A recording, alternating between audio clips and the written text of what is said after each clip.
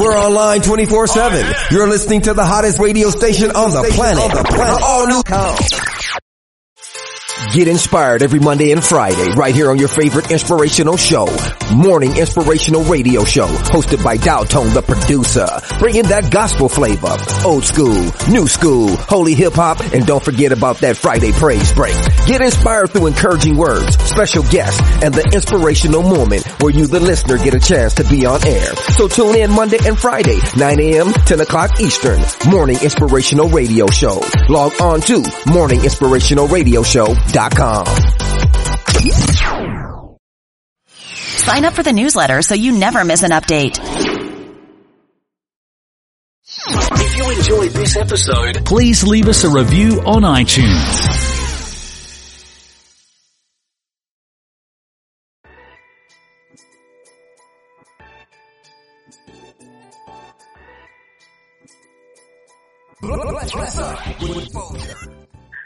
Can you tell me a little bit how that process went with you all there being able to come home under the CARES Act? Incarcerated Mothers Matter Radio Show. We're online 24/7. You're listening to the hottest radio station on the planet. All new radio. Been a while, but I know they, offered like the parenting classes and, some other things that, also taught you, how to address different subjects, to the children.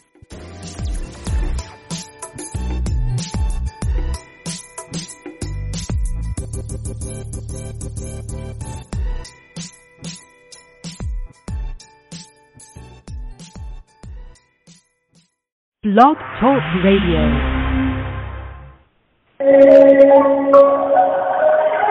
Incarcerated Mothers Matter live on Tribe and Family Channel. Hosted by Daphne Patterson. Thank you for tuning in. 515-605-9351 to talk live. Press 1. And now, here is Daphne Patterson.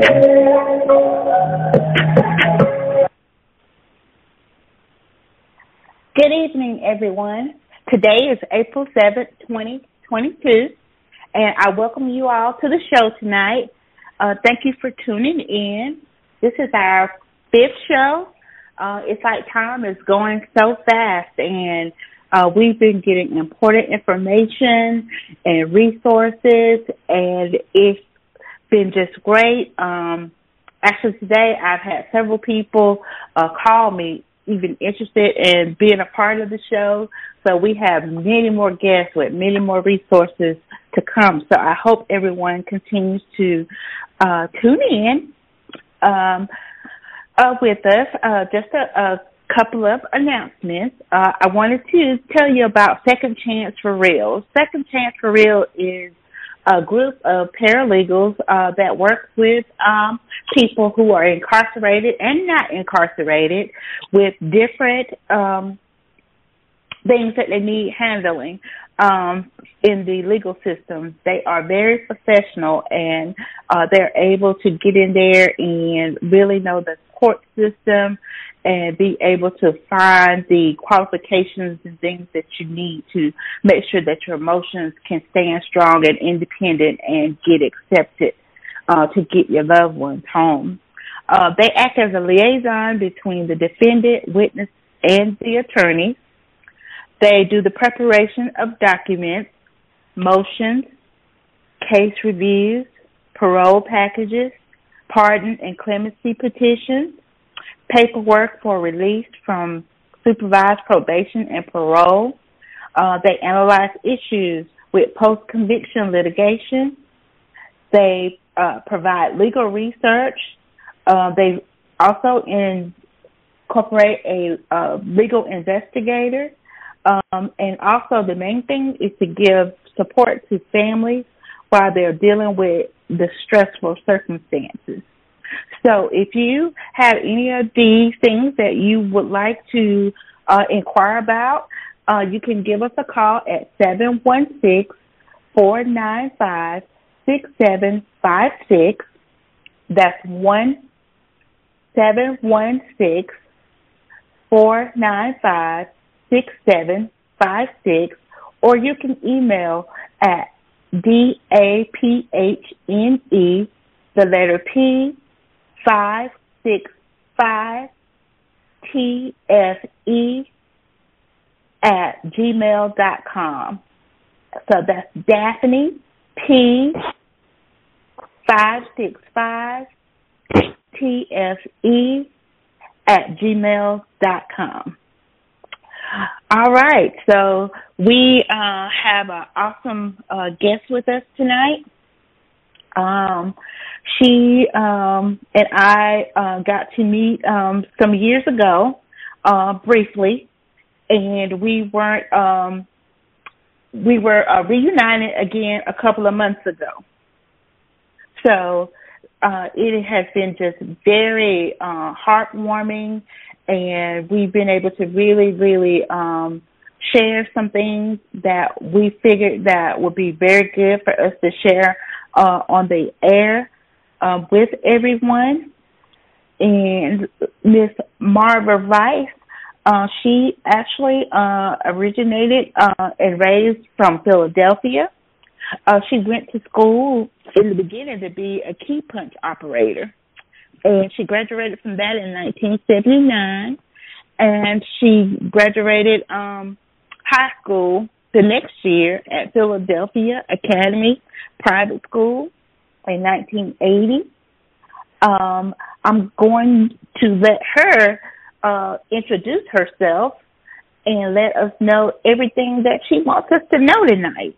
Her story is one of triumph. It is compelling. It is heartwarming, and it is just miraculous overcome of the situations that come up on us. And sometimes, life circumstances happen, but when you can take life circumstances and turn them around to positive and to be able to be a servant to help other people, it's wonderful. What you go through is minimal for the blessing that you get from it. So without further ado, I introduce you to Miss Marva Lynn Rice. And how are you tonight, Miss Marva? I'm doing good tonight, Miss Daphne, and thank you for inviting me on your radio talk show tonight. How are you doing? I am doing awesome tonight. Great. I will give a brief summary of me because I'm one of the ones that's pretty long-winded. So I'm not going to be long-winded with this, but I'm just going to give a brief introduction of me. First and foremost, I moved to Georgia, which is Sparta, Georgia, August of 1980, where I have family members all over the state of Georgia, but I had two aunts there. At the time of moving to Georgia, I just didn't pick Georgia out on the map because I guess some of y'all may be saying, oh, okay, she came from Philadelphia to a small town like Sparta. A small town like Sparta gave me a lot of great exposure, and I met a lot of great people in the midst of it. At the same time, one thing I always have to say to them, I used to visit my family, my two aunts, Evelyn Osborne, and my aunt that has passed, Ethelene Bell. When I was a young girl growing up, that was our summer vacation that my aunt from Philadelphia would come down second Sunday in August for church homecoming, because my mother is originally from Crawfordsville, Georgia. So that's how I ended up in Georgia, everyone. But wow, and I know we all remember those August homecomings and that week of revival coming up to it. So that's a tradition in the South. It's a tradition. I was one of the traditions, but I hadn't been to Georgia since the age of 13. So when I came back, I was like 19 years old, finishing key punch operating trade school, because that was real popular back then in Philadelphia, and during my last year of high school and the private school, so forth and so on. I ended up being introduced to the first black judge of the United States, and she has passed and gone on be a year in June, Edith Ingram of Sparta, Georgia. She was once a former teacher, and she was the first elected probate judge in 1969 in Hancock County, Sparta, Georgia. Yes, I said Wow. Hancock County, Florida, Georgia.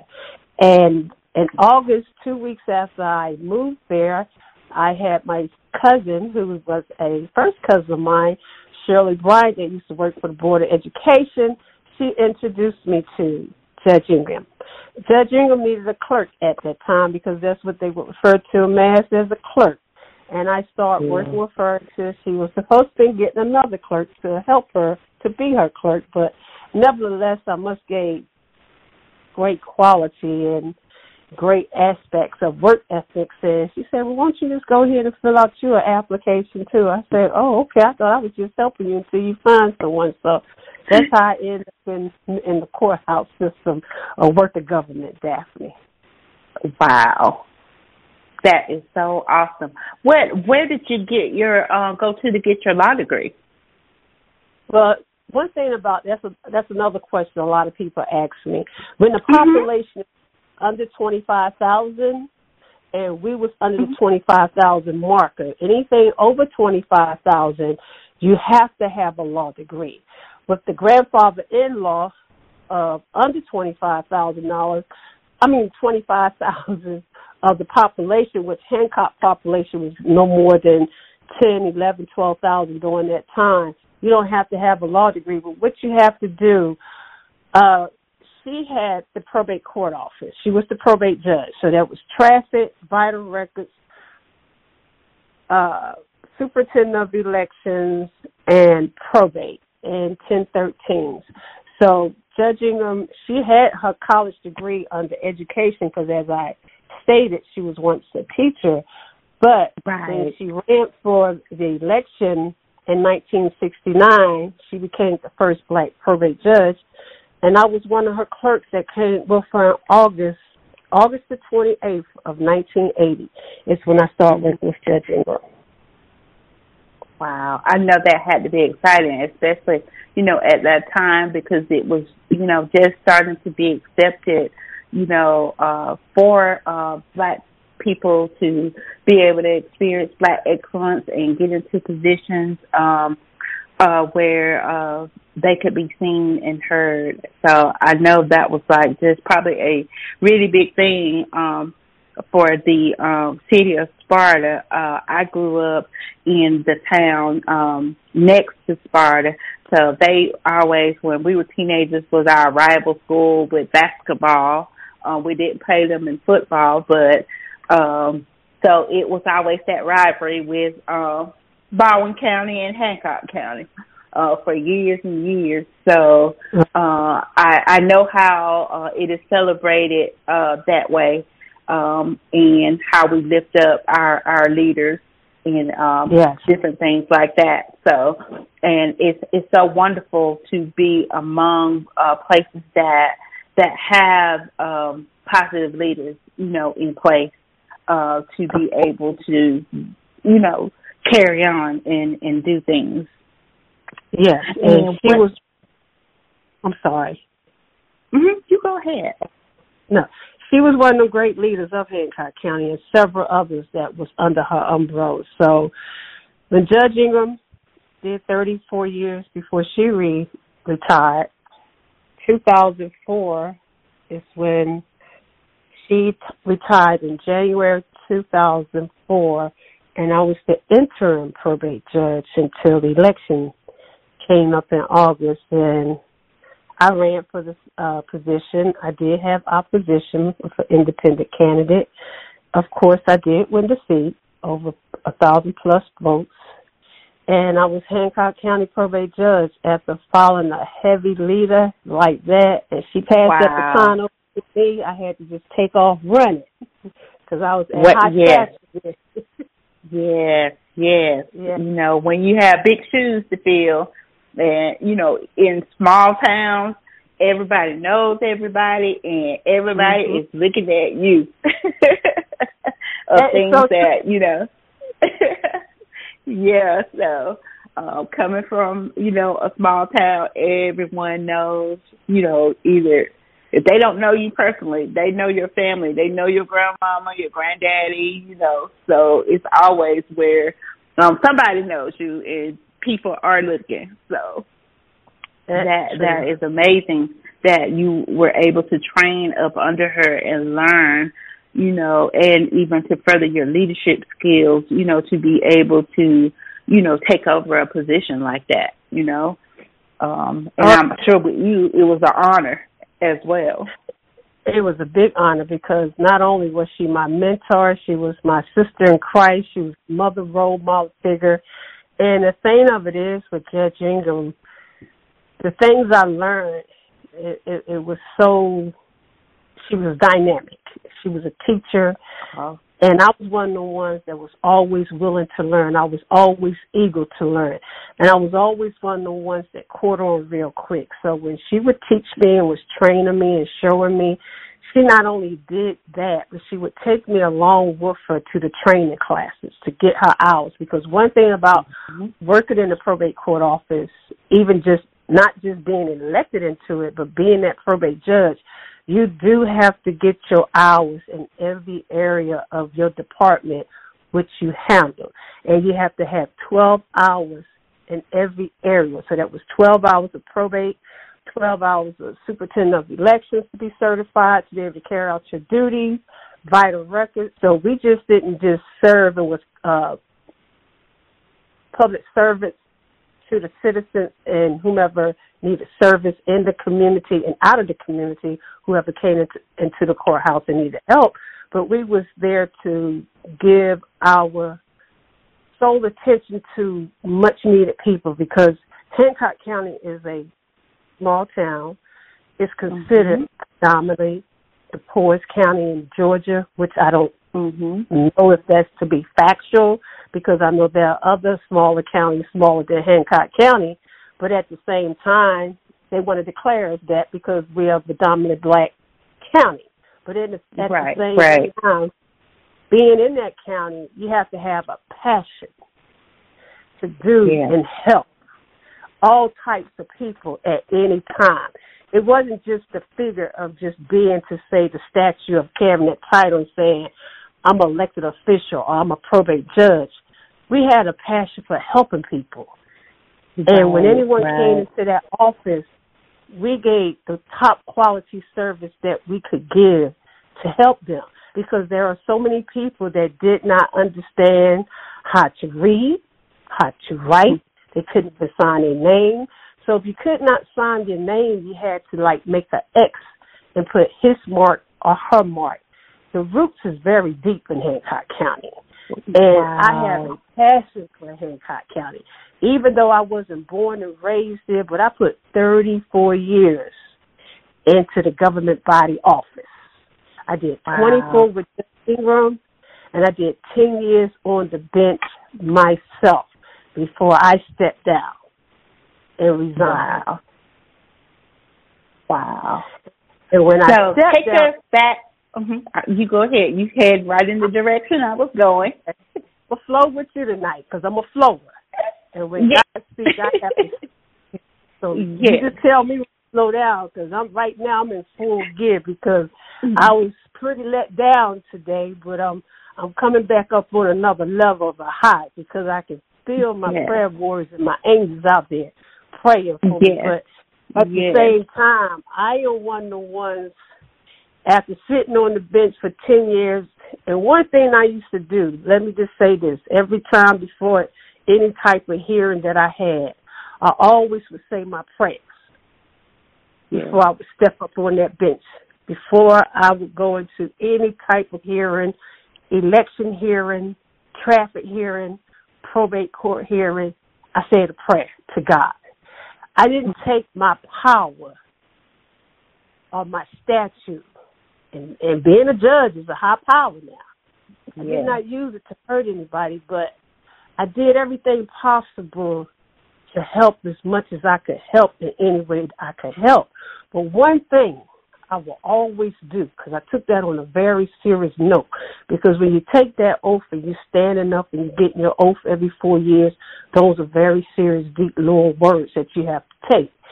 And with that being said, anyone that ever came before me, whether it was traffic court, whether it was probate court, whether it was somebody's mother, father, son, daughter, that I had to do a 1013 on, that I had to send away to an institute to get some type of treatment for alcohol, drugs, or whatever it might have been. I always would put myself in their shoes and will always say, that could be me. Mm-hmm. That could be me on the other side of the fence. So I always had that passion of wanting to treat people the way I wanted to be treated. But at the same time, I'm not going to judge that person, because just because they're going through this right now, I could be going through it myself later on down the line. Right.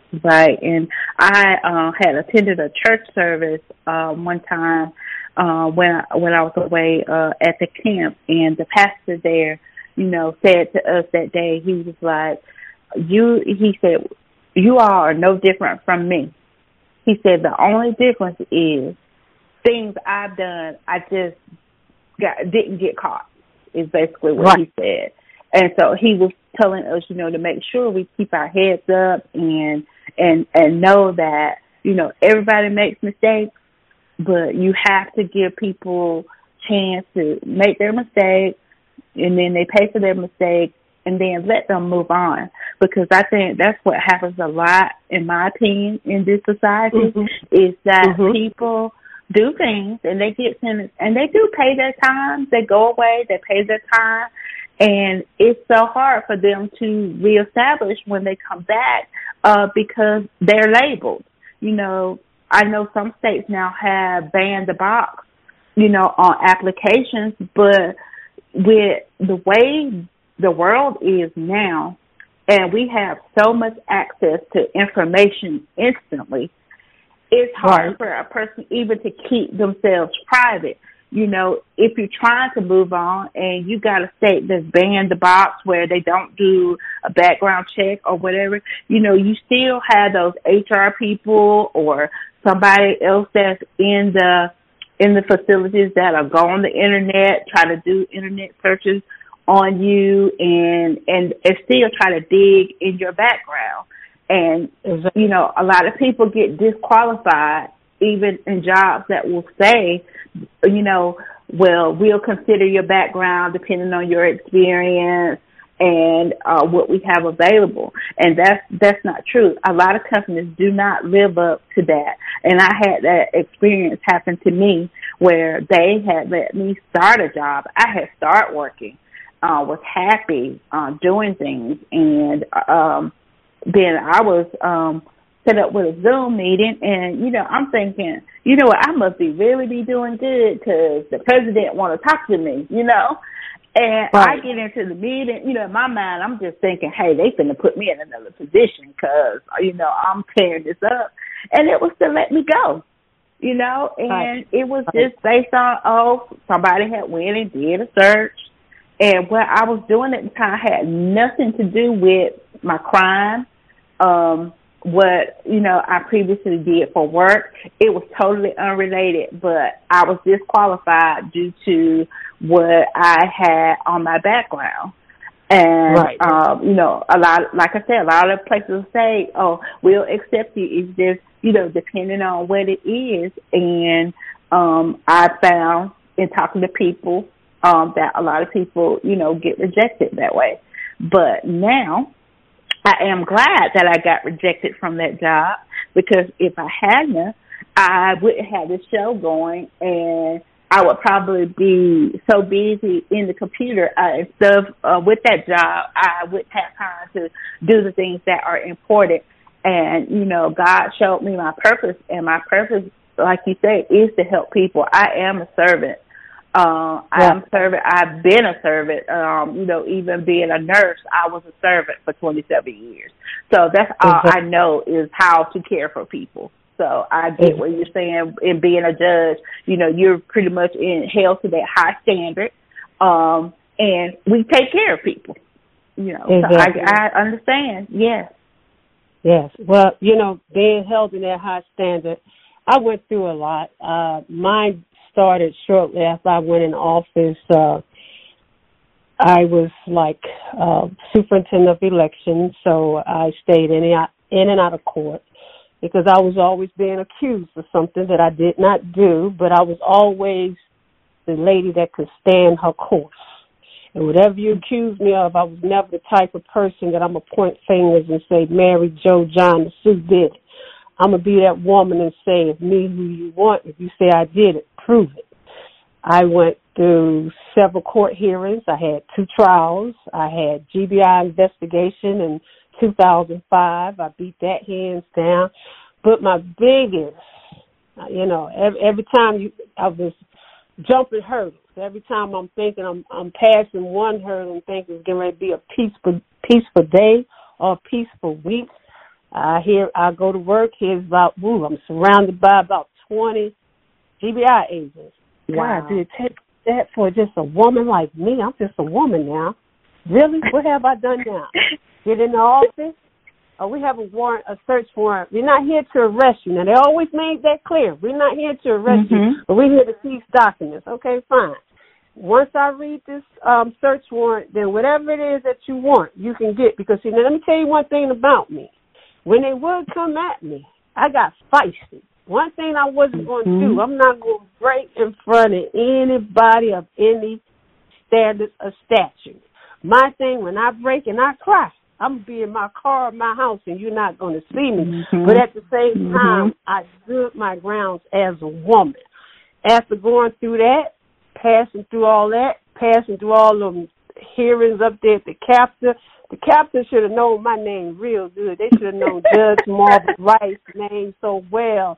It was just something about my name, just calling my name every turn around. I mean, seriously, they was down at the courthouse, coming down and investigators with the guns on their side. I'm sitting there on the bench. I'm waiting for them to come because I said I'm going to wait for them on the bench. They come in the door. We're looking for Judge Marvin Rice. Well, here I am. What have I done now? Well, they say we have a phone call. You did this, you did. But what really put the icing on the cake and broke the camera back. In 2012, here I am going to work, getting ready for my traffic court. My son with me. I get turned into the courthouse to park. I say, wow, they must have a lot of courts going on today besides mine because this courthouse is running over with cars. Never paid attention to them. I pulled up. Judge, your office is being raided. Raided for what? The feds is in your office. What? Wow. I get over my office.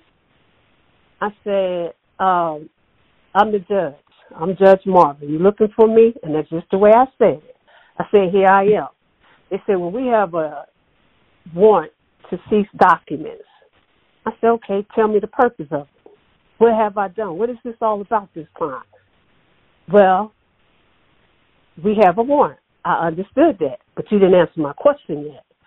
What is the purpose and the reason why you're here? That's what I want to know.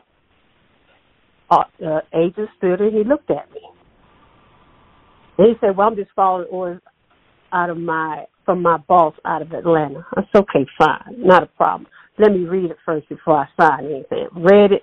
And, they are very feisty. They are very hard. They're very nasty. They try to be very intimidating. But I'm one of the ones who just can't intimidate that easy. It just does something. To make a long story short, we went through that. And in all honesty, the only way they only knew who I was, they had to pull up my website just to get a picture of me, of my face, to even know who I was. And when they was attacking my 2 clerks, I politely said to, get up off my clerks, leave them alone. I'm here now. If it's me who you want, it's me who you deal with. I'm having traffic court that morning, believe me or not, and this is the honest to God truth. And I said, well, I'm having traffic court today. What do y'all would like for me to do? Would you like for me to cancel it? They say, no, you can go ahead and go forward with your traffic court. We just need to seize documents. I said, oh, no. Y'all going to seize documents. Do you think I'm going to go upstairs and sit on the bench and y'all raiding my office? I tell you what, I had one of my clerks to call the attorney and have them to cover my court while I stood there and let them take everything they wanted to take. All kind of news meetings was done. Now, on that particular occasion, I was 40 deep with agents. They was taping off the courthouse, taping off my office. You would have thought I murdered someone, killed someone. And I kept that hurt over my head from September 2012 up until October 2014 is when I had my first pre-hearing. Never been in trouble a day in my life, 53 years old, record squeaky clean, not even a driving violation. I had federal judge. Well, of course I had to get me a federal attorney. Got the best federal attorney in the state of Georgia, out of Atlanta, Georgia. I went broke, but it was worth every penny of it, okay?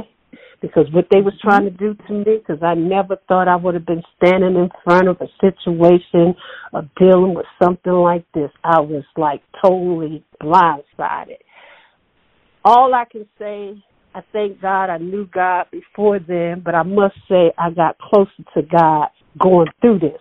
Because half the stuff I went through, I don't even remember half of it. I'll be honest with you. It's like I blacked out. I functioned every day, went to work every day, single parent, raising my son, everything I ever taught my son to watch and be careful about and don't get in any kind of trouble. See his mama being chopped down with something that I don't even still knew the full capacity of. Right. Never been handcuffed. Went to my hearing. Then I had my sentencing date, February the 12th of 2015. It's the day I would never forget. When my family, my friends, my pastor, all different ones were still with me in the courtroom, along with my attorney. And they gave me my sentencing date. And when the judge gave me my sentencing date, and I will not call his name, I just stood there. That's all I could do. And I always used to say, but at going through the process of going through that hearing, of that sentencing hearing that day, all I could think of in the back of my mind, wow, I always used to have this thought. I could be one of them parents on the other side, and the judge is sitting and making a decision over my life. And that's exactly what happened to me. Gave me my sentence for 16 months, which was 21 months, which I did 16 months of it. Went downstairs and did my last thumbprint. Sent me home. I did sign my own bond. Came home for 67 days. And there's where we met, Daphne and I. We was down there in Marianna, Florida. Yes, the day I got there, April the 6th, 2015. I know all the dates like it was yesterday. And I stepped out the car. A friend of mine, he took me. I said, Lord, all my rights get ready to go out the door now. Because when I walked through this door, everything I had going on is over now. I'm on their side of the track now. When I say that is a most devastating experience I ever experienced. And you know the sad part about it, Daphne, that really bothers me even more so?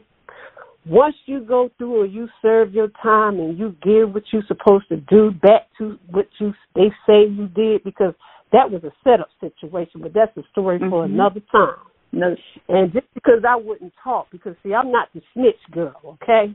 I told you I'm the girl that would stand. And I would stand. If you say I did it, I did it.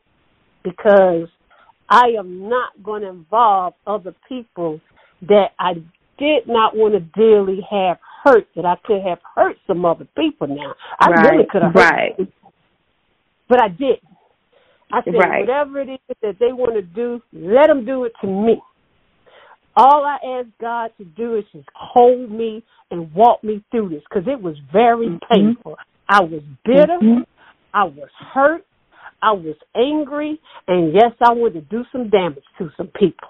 I'm going to keep it 100. But, you know, the thing that really just tears me up about this, and it still irks my soul sometimes, because when you're being judged, and when you're filling out job applications and you have that question asked, have you ever been convicted of a felony?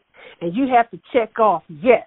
And then I'm being the honest person that I always been, and I'm steady trying to sit there. Look, let me not waste your time, not waste my time, but I don't care what you read about me on the internet. Yes, if you Google my name, you're going to see all kind of stuff about Marva Lynn Rice. But the stuff you read on the internet, that's what they say. I did not do that. Amen. I know the story. Amen. God knows the story. My family knew the story. Now, if it was something I did, I would tell anyone and everyone, because I'm that kind of a woman. I did this, y'all. I'm going to have to go away and I'm going to have to take this trip because I call it vacation, because one thing I don't like to do, I don't like the term prison because that's a slavery mentality. My ancestors already fought for me, and I don't like the word inmate because that's a word they put in the dictionary and they gave their own meaning to it. But you know what hurts even more?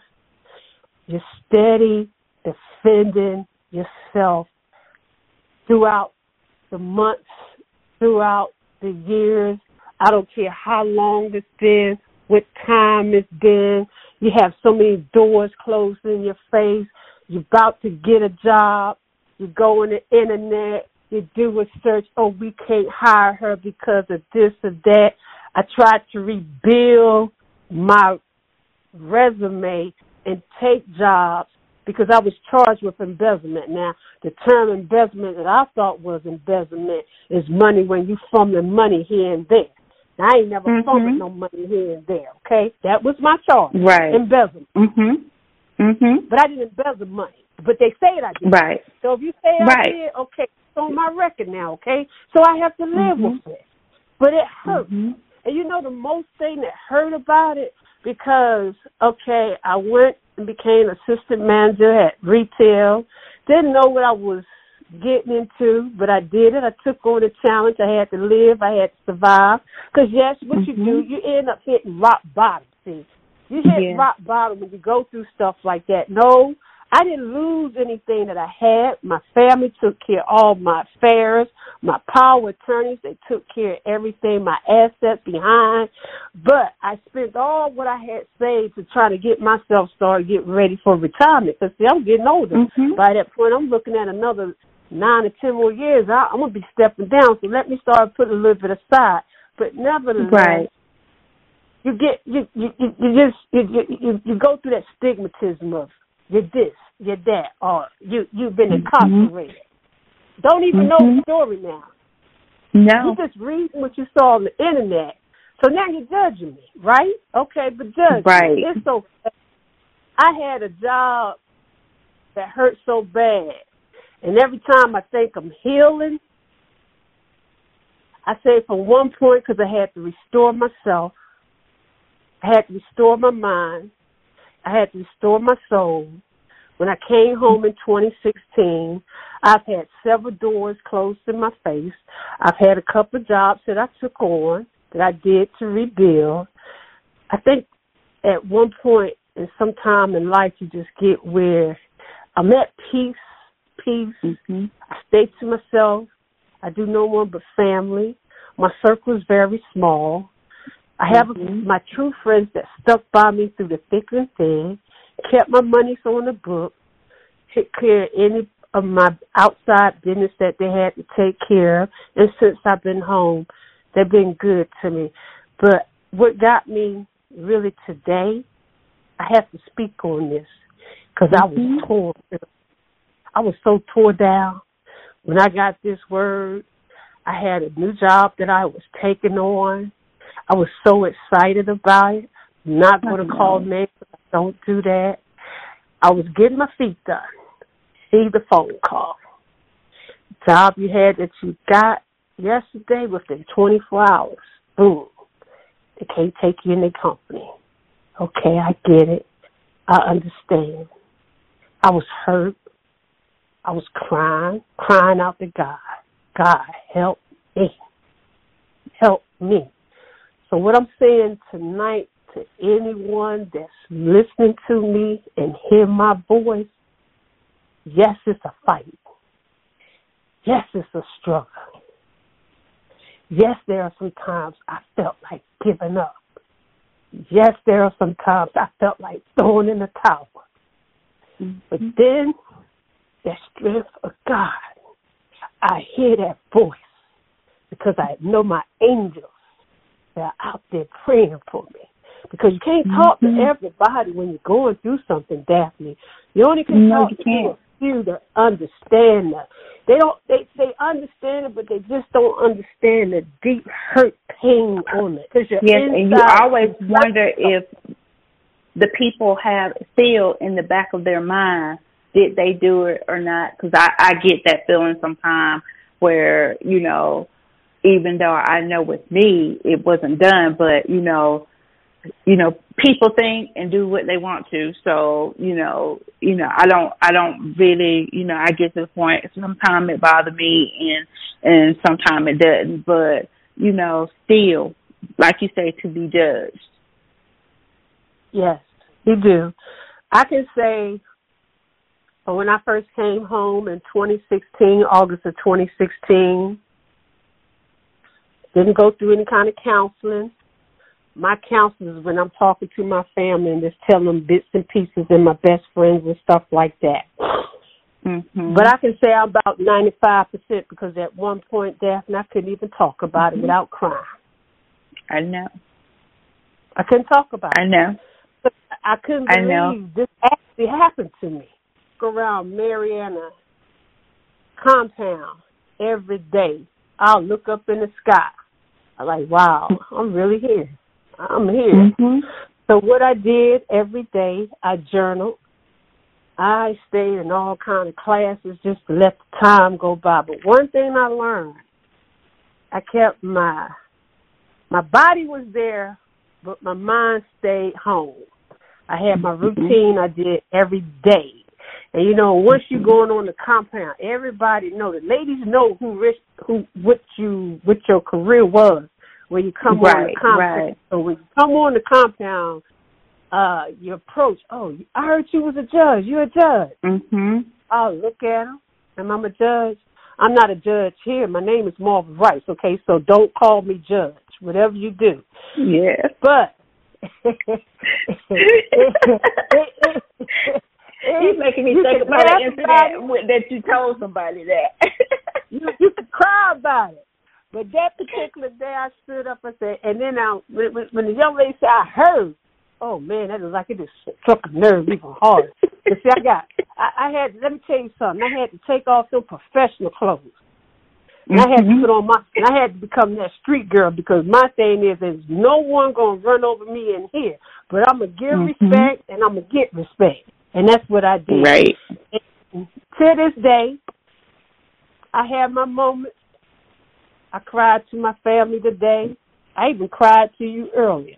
But one thing I promised, I was going to do your talk show for you tonight because I am a person of my word. And I stand by my word. And what happened to me even today, I said, Lord, what's my next move?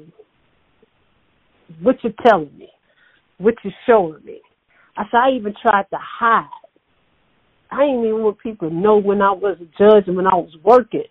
I used to teach my son, if you tell nobody what your mother do, you can tell her she's a janitor, she washes dishes or what have you. But they ask you what your mother do, don't tell them because I never boast about the power. It wasn't about the power. It was about just helping people. So I tell any parent or any loved one that have had someone to go through this or still going through it, yes, it hurt. And one thing I realized too, Daphne, your family hurt and your friends hurt just as hard as you're hurting, but they hurt in a different way. Wow. Because with my I tell you, your story is like so incredible, and we haven't even gotten to even the other meat part, and my engineers are telling me that the phone lines are lit up. So what we're going to do is let the engineer give us some numbers of the callers and take a couple of callers. Sure. Right now. I'm sorry, I'm deep into this. When I get on my roll, I'm in my No, this is just so exciting. It is so interesting. And, you know, the premises of this show is to have a platform where people from all different diverse backgrounds can tell their story and share and talk. And then also, you know, from this experience, we all are able to express, well, we went through this, but, you know, we're giving back to our sisters and brothers, you know, that are still out there that need help. And so for me, my purpose and mission was to be able to give a voice, you know, just one more voice, you know, in the group, you know, where we can, you know, help the ones that have gotten out already, that need employment, different resources, and the ones coming up and coming out, and actually training their families and people they'll be interacting with, how to address them, how to you know, make them feel, you know, welcome back, you know, and not judge, you know, because believe me, we've judged ourselves enough, you know, as well. You know, all right, ladies, you have callers, so I'm going to call out the last 4 digits of the phone number, and I will open the line. If you have a question or a comment for these ladies, please turn down your background sounds and speak up promptly. Tell them who you are and pose your question and your comment. And we are going to move swiftly because the lines are lit up. So congratulations to you ladies for your conversation. Last 4 digits, 6160. Last 4 digits, 6160. Your line is open.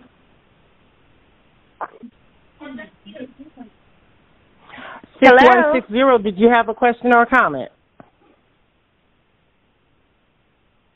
Okay, we're going to move along swiftly. Last 4 digits, 9448. Last 4 digits, 9448. Did you have a question or a comment?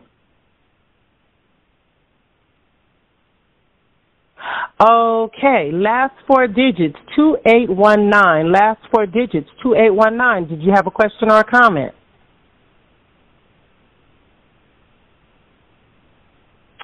Last 4 digits, 1480. Last 4 digits, 1480. Did you have a question or a comment?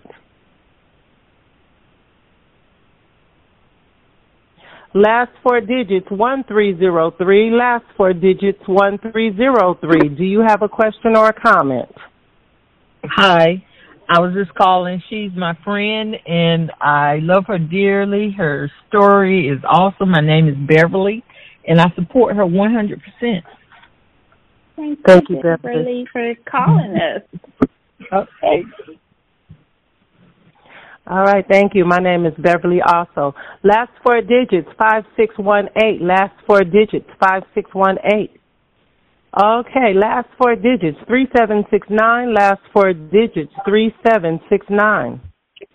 Hello, my name is Gail Nunnally, and I think this is a great thing y'all doing, and I want to say hello to Mom and all the other ladies there for Mariana. And any way I can be of any support to the ladies out here and those that's coming out, I would do everything I can. I love you, Mama. Love you, Gail. Thank you. You're welcome. Look at God. Last 4 digits, 4481. Last 4 digits, 4481. Hi, good evening. My name is Demeter White, and I apologize. I just got on because my Bible study was, our class went like 15 minutes later. But I do a prison ministry, so I don't even know what the show is about, but I support you all 1,000%. You know, God called me to do this ministry. Hi, I don't know who I'm speaking with. Hi. This is Daphne. And I just want to let people know Miss Demeter will be on the show coming up soon as well. So to talk about her prison ministry and what she has going on. But continue on. I just wanted to acknowledge that you will be one of our guests soon. Thank you.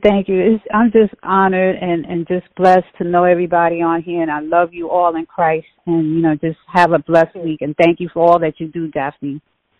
You're so welcome, and thank you, too. Thank you. And now you may continue your show. All right. Well, Marva, you want to tell us about your foundation that you are working on? Well, I'm working on my foundation. It's called Two Hands Transition. I have the LLC license, looking forward and working on the 501c3. I have a partner that's partnering with me, Melvin Huey. That is something that he brought the idea to me, actually, when I met him 3 years ago here in Augusta, Georgia. And I told him, what better person would be a good partner with you than I? Because one thing about it, I know both sides of it because I live both sides of the world.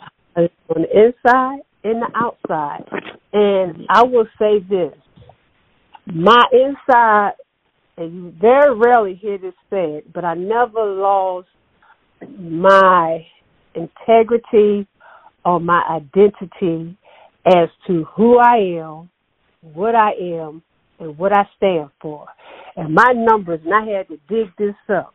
And I told the ladies this, the Sunday, my last Sunday at church, before I left to leave that Tuesday to come home. My numbers was 97020. But one thing I said to the young ladies at church that Sunday, don't ever let them numbers identify who you are. You know who you are. All of us are in here for one reason or another. Some of us are leaving sooner than others. But I want you to remember one thing. The day you was born, I was born on June 17th, 1961. My name is Marva Lynn Rice. That Gaybella Rice birthed me into this world on that day. And regardless of what happened and happened to me in my life, one thing they can never do, they will never be able to take my name away from me, because I will stand strong with confidence and integrity until the day I die. And I do that every day. When I walk extra high. When I talk extra hard. When I stand with authority. And that is who I am. Yes, and this just comes to me from the Spirit. I can't wait to read your book. One day I will do my book. I have so many projects I'm trying to get to. And one thing I had a bishop friend to tell me, and I've been home, it'll be 6 years in August, off of probation and everything. I'm clear of all that. It takes 5 years to really get your life back on leverage. Well, that is the honest to God truth, because it takes time, it takes restoring, it takes getting all of your mindsets together. And one thing about me, there's a trust factor with me, because when you go through a hurt that I went through, I have a thing about trusting people. And basically, if you're not already in my circle or somebody that I know or my family, nah, you're not coming near me, because I don't have time for it. I have peace and peace with God, and I just need all the strength that I can have from day to day just to get to where I'm trying to get to. And I haven't reached my destiny. I'm on a journey, and I'm still jumping hurdles, and I'm still running. Wow. And I do agree with you. It takes time.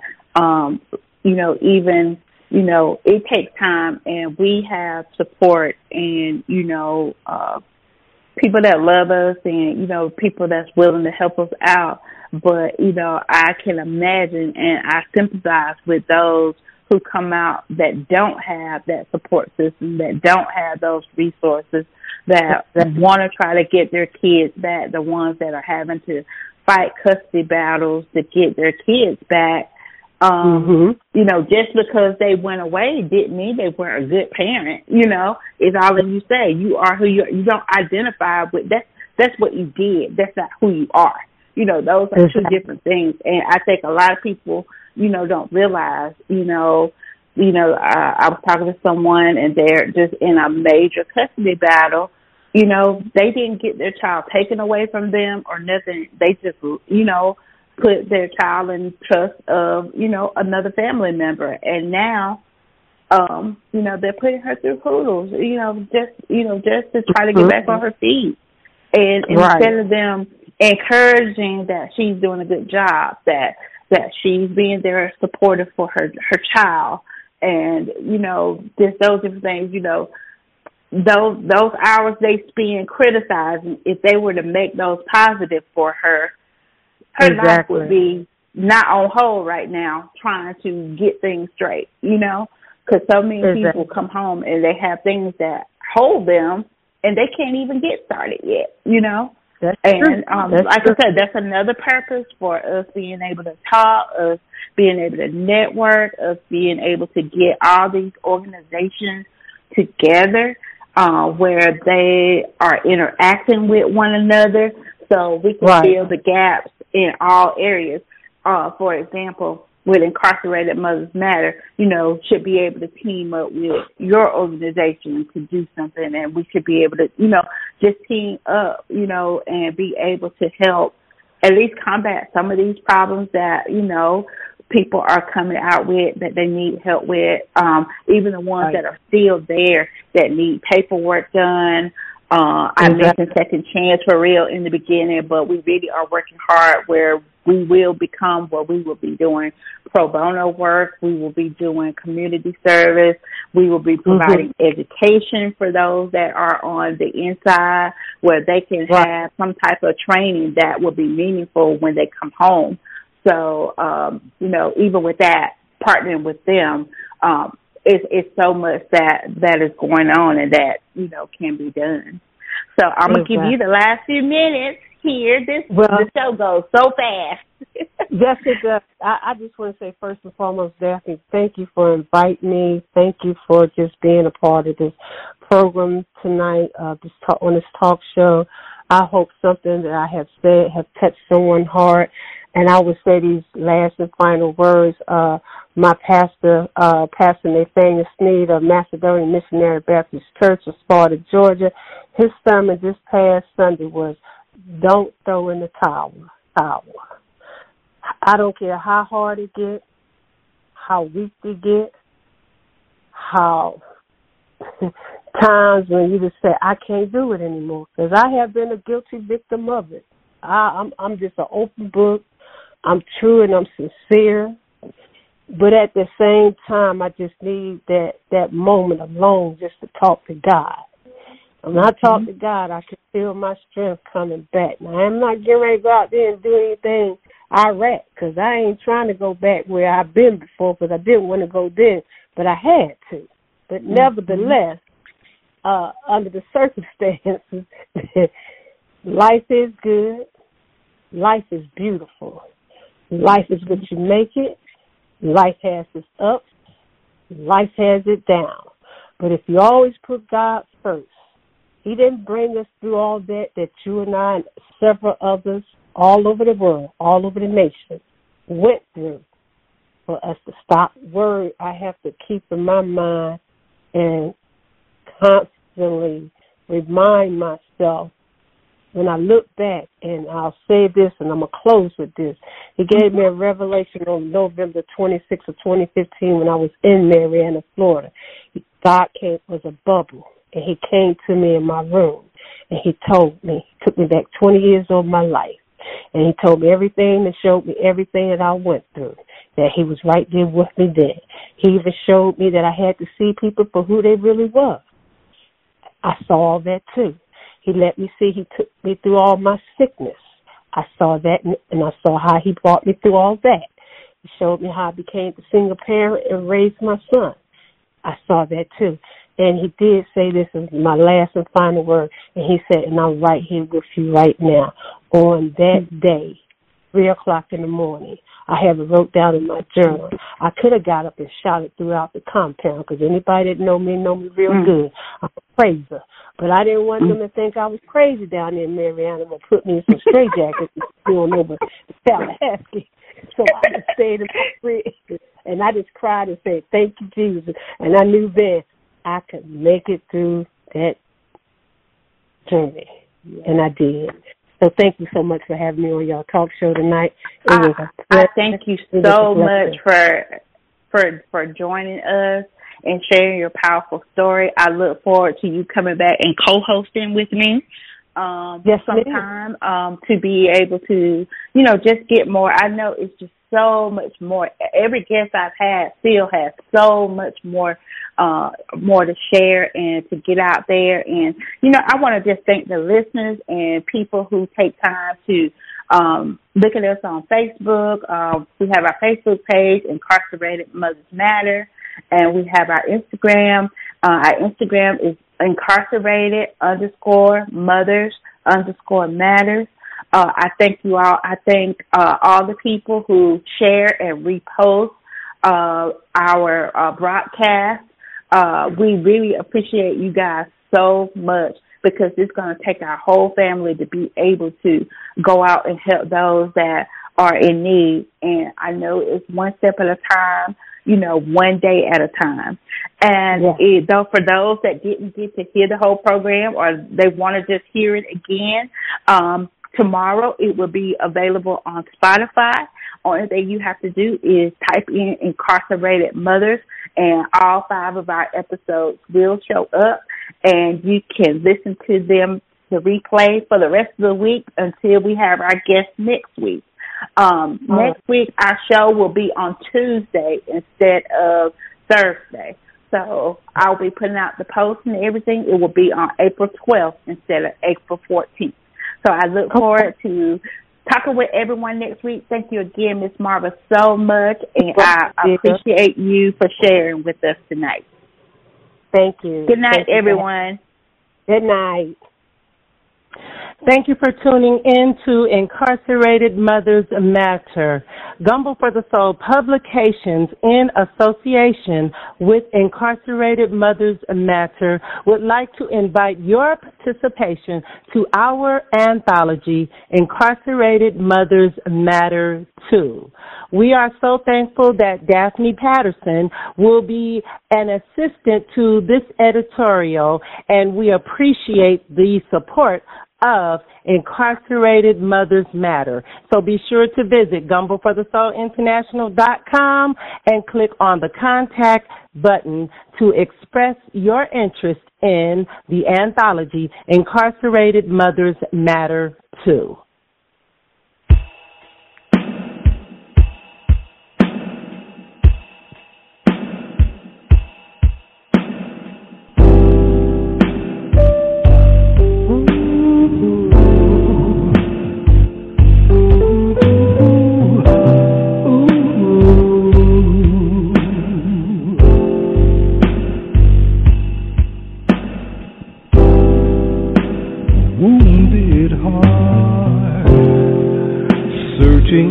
For answers in the dark, quenching fires you never start.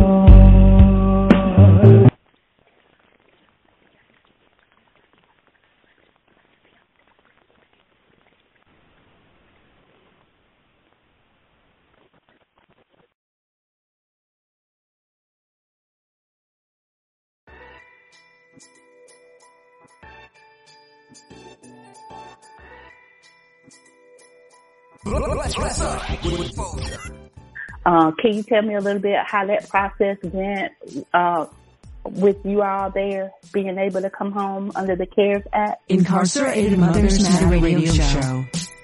We're online 24/7. You're listening to the hottest school radio station on the planet. All radio. You know, been a while, but I know they, you know, offered like the parenting classes and, you know, some other things that, you know, also taught you, you know, how to address different subjects, you know, to the children.